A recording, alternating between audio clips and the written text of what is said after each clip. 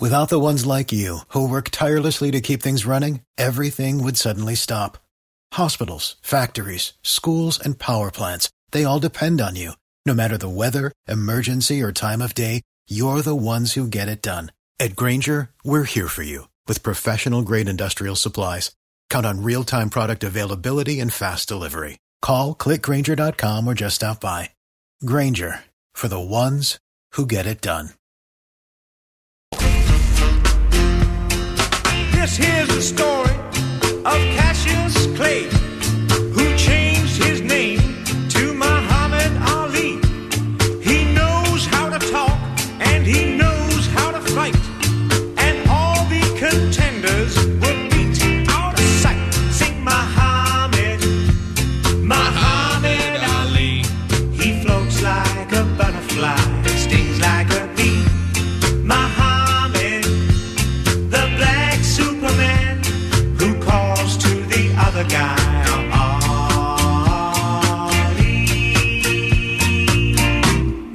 Catch me if you can. Muhammad Ali, the Black Superman. This is the best thing that Justin Stengel ever gave us, was this song.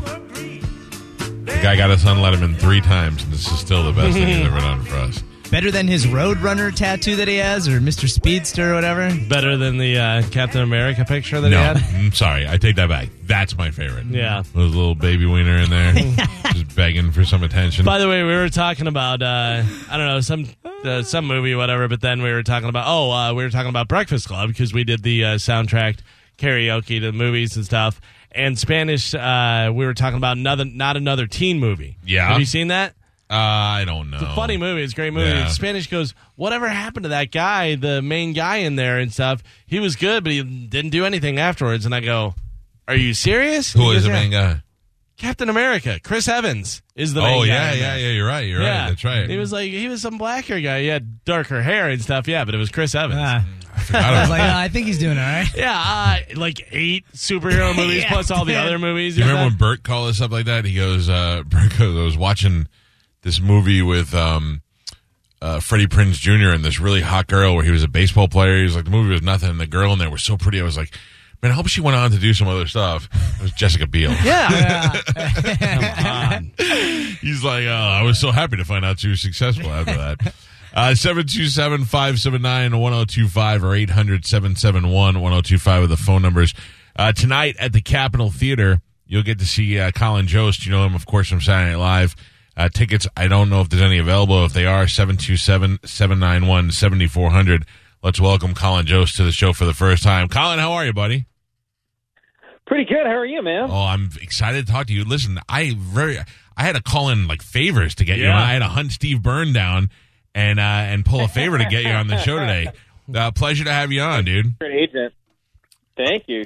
Yeah, my shadow agent, Steve Byrne. Yeah. Now, what were you guys, roommates at one point? No, he was the first comic that ever took me on the road when I was starting out. And that's I emceed for him. It was I opened, and then Neil Brennan was the feature, and then Steve Byrne was headline. And did you harbor resentment towards Steve and go, one day I will completely eclipse your fame? I'll destroy you. Yeah. Yeah. In fact, the last time you were here was with Steve Byrne. I got to hang out with you for a little while. But you were opening for Steve, and then I think it was right around that time is when you got Saturday Night Live. That's totally possible. It might have been like we were doing shows at Ybor City. Right? Yes, it was at Tampa Improv there, and it was a few years back. So, and I understand now that we are both from the metropolis of Staten Island.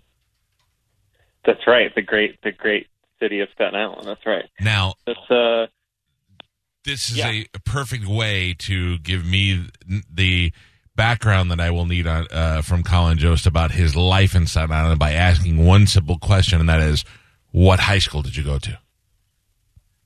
Well, it will tell you a lot because I commuted into the city to Regis High School. Oh, man. That's a smart, rich kid right there is what that is. What neighborhood did you live in? It was free. It was a free school. Yeah, we had kids that went. I lived in the tenement houses, and we had kids that went into the free school too. But that's because they were mob hookup. They knew what was going on. What neighborhood did you live in? I lived in Grimes Hill. Okay, so by like Wagner. Yeah, so that was a nicer area, and you were also closer over there. Now, I would say Pete Davidson and I are more of the same neighborhood kind of guys. Now, where were you? Where'd you live? So I grew up in New Dorp, but I did not. Now, do you know New Dorp High School? Yeah. Okay, I lived on that street 8 miles away from the school. Did I go to New Dorp High School? No. My parents and my mother sent me to St. Joseph by the Sea. So I traveled 16 miles in the opposite direction when I could have walked 8 houses down there. But she knew there were two things that I would never go to school, and I think my family was afraid of black people at the time. So both of those things stopped me. I love at the time. Stopped me from going. Yeah, and then also and they watched the Cosby Show, and then everything turned around. Yeah. Now, at what point did you know? Because everybody in Staten Island, to me, old people, the guy at A&P, everybody was funny. When do you know you're funny? I think just in grade school, like growing up with my friends in Staten Island, like we would just do, recreate sketches, SNL sketches, or like Letterman bits together. And it's kind of like the only time we were happy, so it seemed like that was a good sign. See, but I never would have thought. Like, I was the same way. I was a creative kid, and I used to stab and watch Letterman every night. Then I ended up having to stab and watch Bob Costas afterwards, and I was tired the next day for school because that's really what I wanted. But nobody ever encouraged. Yeah, well, because Letterman would lead you into Costas, and you're like, oh, Sammy Hagar's on, and then next thing you know, you're watching Costas. But nobody ever encouraged me to be funny. They were always like, nope, you got to work on Wall Street. Well, no one encouraged me to do it as a job. I was definitely discouraged because it seemed like not a real job. Yeah. So, I didn't realize that till then. And what did you do? What was your first job? Well, where did you go? You went to Harvard? Yeah, I went to Harvard. But I wrote for this thing called The Lampoon, which is a comedy magazine there. So I mostly did that. And then when I graduated, I just tried to, I applied to every show I could and basically did not get any of those shows. So then I worked at I applied to like 20 shows and didn't hear back from any of them. Yeah. And I worked at this newspaper. I moved into New York out of Staten Island. And then I immediately got a job back on Staten Island at the Staten Island Advance newspaper.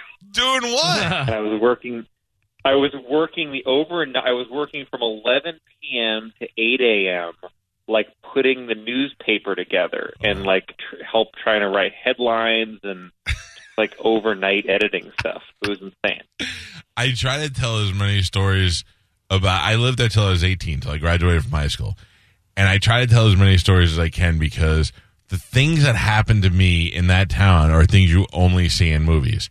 Do you know, because you didn't live on this side of town, Totally. So you probably didn't know, but are you familiar with Paul's Sweet Shop at all?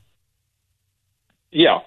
Okay, so Paul's Sweet Shop was in my neighborhood. It was right by my grade school. We passed it 100 times. My mother worked in the travel agency next door. It was also the place where they shot a guy in the face and put him in the basement so they could send a message to the guy, to the family that tried to kill Gotti. And I'm like, you guys, that's so average life to me and so foreign to people in Florida.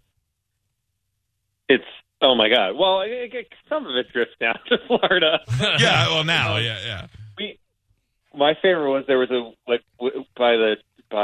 Stapleton, Wu-Tang had their store forever, Wu-Wear, that was there, and it suddenly went out of business, and a dog walking place moved in, and it were like a pet store moved in, Right, and they didn't want to pay to change the W, so they just made the W the first letter of a store called Walking Dog. Yeah, the Wu-Tang W. Giant yellow. Oh man! Now you did this movie about Staten Island that I did not. Great Kills, yeah, and I didn't see it, but I was trying to explain to everybody earlier. I did see the preview for it. And swim clubs were like a big deal. If you didn't have an above-ground pool, your family most likely would join a swim club at some point. Yeah, and I guess I'm realizing only when I was older that was a very weird thing. That '70s and '80s thing Yeah. because, we didn't have an because we were on an island, but the water was so toxic you couldn't hear it. And that's why people were like, I guess we better build the pool. I lived in a place called Newdorp Beach and could not swim in the beach because there was a car in the water right off the sand. That's just absolute Someone truth. was in it. The body was definitely in it. Yeah. Oh, it's unbelievable. Like just needles, and you could go. And now they allegedly it's cleaner now, but I still can't believe it. No, so there's a place called Midland Beach. It ran the whole length from Newdorp to the Verrazano Bridge. Yeah. And what does Midland Beach mean to you? Midland Beach. Well, Midland's not by. Is that where Miller Field is too? It's on the other side. It's on the other side of Miller Field. Like to me, you say Midland Beach, all I think is keg parties in high school. It's like the beach didn't even exist. We were just in the parking lot for keg parties, and now I guess they built a boardwalk and people actually go in the. Why we still wouldn't go in that Ski Vots water now? No, I would be terrified. I mean, it's like New York Harbor water. Yeah. Yeah. It seems like it's got many, many years of bad stuff happening. We had keg parties for our swim team, my summer swim team had keg parties on that beach. It's so funny. It was the best. Now, when you get the gig for Saturday Night Live, you audition as a like the ones we see on YouTube, or you get it as a writer. How'd you get in? No, I started as a writer, and then at some point we had some auditions for Weekend Update. And that's when I did that. But I was a writer there for probably 8 years before that. Jeez, I never liked the idea of two people doing the news. I liked it where they had one and then somebody would come in and do it. But I like the two of you together, and certainly that combination has struck. And I would imagine you guys are great friends because I see you guys tour a lot and do things together. Yeah, I think a lot of my friends left. When I started with Andy Samberg and Forte and Jason Sudeikis and Kristen Wiig, and it was a great group. We all started together, and so then when they all left, I kind of felt like I lost a lot of my friends. Yeah. And then thankfully Che came in, started writing too, and we became really good friends. It helps me. It's also just the fun of work. When you're working with a friend, it makes it a lot easier. Yeah, and then also when you do Weekend Update, and that's your main thing, they let that be your thing. You don't have to worry about doing other sketches, right? Yeah, no. I mean, occasionally someone will write something for us, which is fun too if you just can pop in and do it. But it's generally it's a lot. It's enough to worry about Weekend Update and also writing stuff. So it's fun. It's a crazy job. Plus, it works for you because you're good looking. You got that news guy head on your shoulders. So you got news head. You got news head, so it looks like you belong there. I got that news head. Yeah. Keep me afloat. We're talking to Colin Jost, who's going to be at the Capitol Theater tonight at 8 o'clock. There are a few tickets available, 727-791-7400, if you want to get them and go see them. And I have been to a couple of the Saturday Night Live tapings. And wow, who'd you see? Do you remember? Yeah, so I saw. Wait, I do remember. The first time I went, when I was trying to impress my now wife, who was then my girlfriend, and you get David Wells, who played for the Yankees, is a good friend of mine, and he got me tickets. So I'm sitting right outside of Lauren's box. John C. Reilly is in there. I'm like, this is awesome. And who's hosting this stupid show? Freddie Prinze Jr. and Macy Gray. It was the worst ever. But then recently. What a moment in time. Yeah, it was gross. And then recently I went and where I actually saw you at the after party, and it was Jennifer Lawrence was there, but it was Woody Harrelson, I think, that was hosting. Oh, yeah. Right? It was Woody Harrelson was hosting, and then Jennifer Lawrence and the rest of the Hunger Games people came out on stage. That was pretty cool. And then Kendrick Lamar was... Lamar was, right? Yeah. It's funny. You remember all that. Yeah, Woody Harrelson is great, and you forget, or I forgot, he was on Cheers, so he also has full sitcom timing in addition to being a great actor. So he's kind of perfect for the show. Yeah, and plus he seems like one of those guys that would enjoy doing it. Do you get the feeling sometimes that hosts are like, I got to do this? It's kind of it's an iconic thing you got to do, but they're not nearly as into it as a guy like Woody would be. Yeah, sometimes. Most people are nervous. You know, a lot of people have never done live theater or television, so they're like, if they've only done movies, then they're. Do you like it when a non-actor or actress does it? I used to love that when I was a kid, and they'd have like a politician, or when Trump was on not that long ago, or an athlete. Yeah, if they, especially Jordan. if like an athlete comes on and does a good job, you're like, oh, this is great. Yeah, I love that. This writer, Jim Downey, used to work at the show for a long time, always asked Lauren to have a dog host. You know, like when Beethoven came out or whatever, like to have the dog host. He said it would be so fun to write for. Yeah. So I know I've never met you, but I think that I know of 3 ladies that you've at least made out with. all I saw you at, I'll tell you this, this is that night of, I went to 2 after parties, so I can't remember which one it was, but I saw you at the after party at a bar, and you were with a hot chick, kind of fighting with her a little bit. Like not where the paparazzi would write about it, but anybody in a relationship would know that kind of out of the side of your mouth yelling that you do when you're having an argument in front of people. You know what I'm saying? Because you seem like such. Narrows it down. The party was at I don't even remember. I went to 2. I went to one at Mastro's and one that was someplace actually off of Times Square or somewhere, and that was the one where you were side mouth. Like a Heartland Brewery or something. Yeah. They're always at weird, the most random place. Okay, so that's one. That was one. There is a girl that lives here. I don't want to say her name, but she is gorgeous. And she said she made out with you, and she was so drunk that she was afraid she was going to throw up in your mouth. Oh, great! Not that I'm not saying you're like a hashtag Me Too. You're made, but she just she knows Steve, and I don't know. She listens to the show. I've only met her a couple of times, but she's absolutely gorgeous. So 2 for 2, and then of course now your famous girlfriend, which I'm like, Colin Jost can't get it any better. He's climbed the ladder of life and is comfortably perched atop. It feels like a real constant struggle and living in fear. But what did your parents do? My mom worked for the fire department for 40 years. She was her whole side was fire department, and she was a doctor with the fire department. And then my dad was an engineer. He taught at Staten Island Tech High School. Oh, so you were destined for smartness. Like you had smart parents. Like my dad was a corrections officer, and my mother worked at like a diner.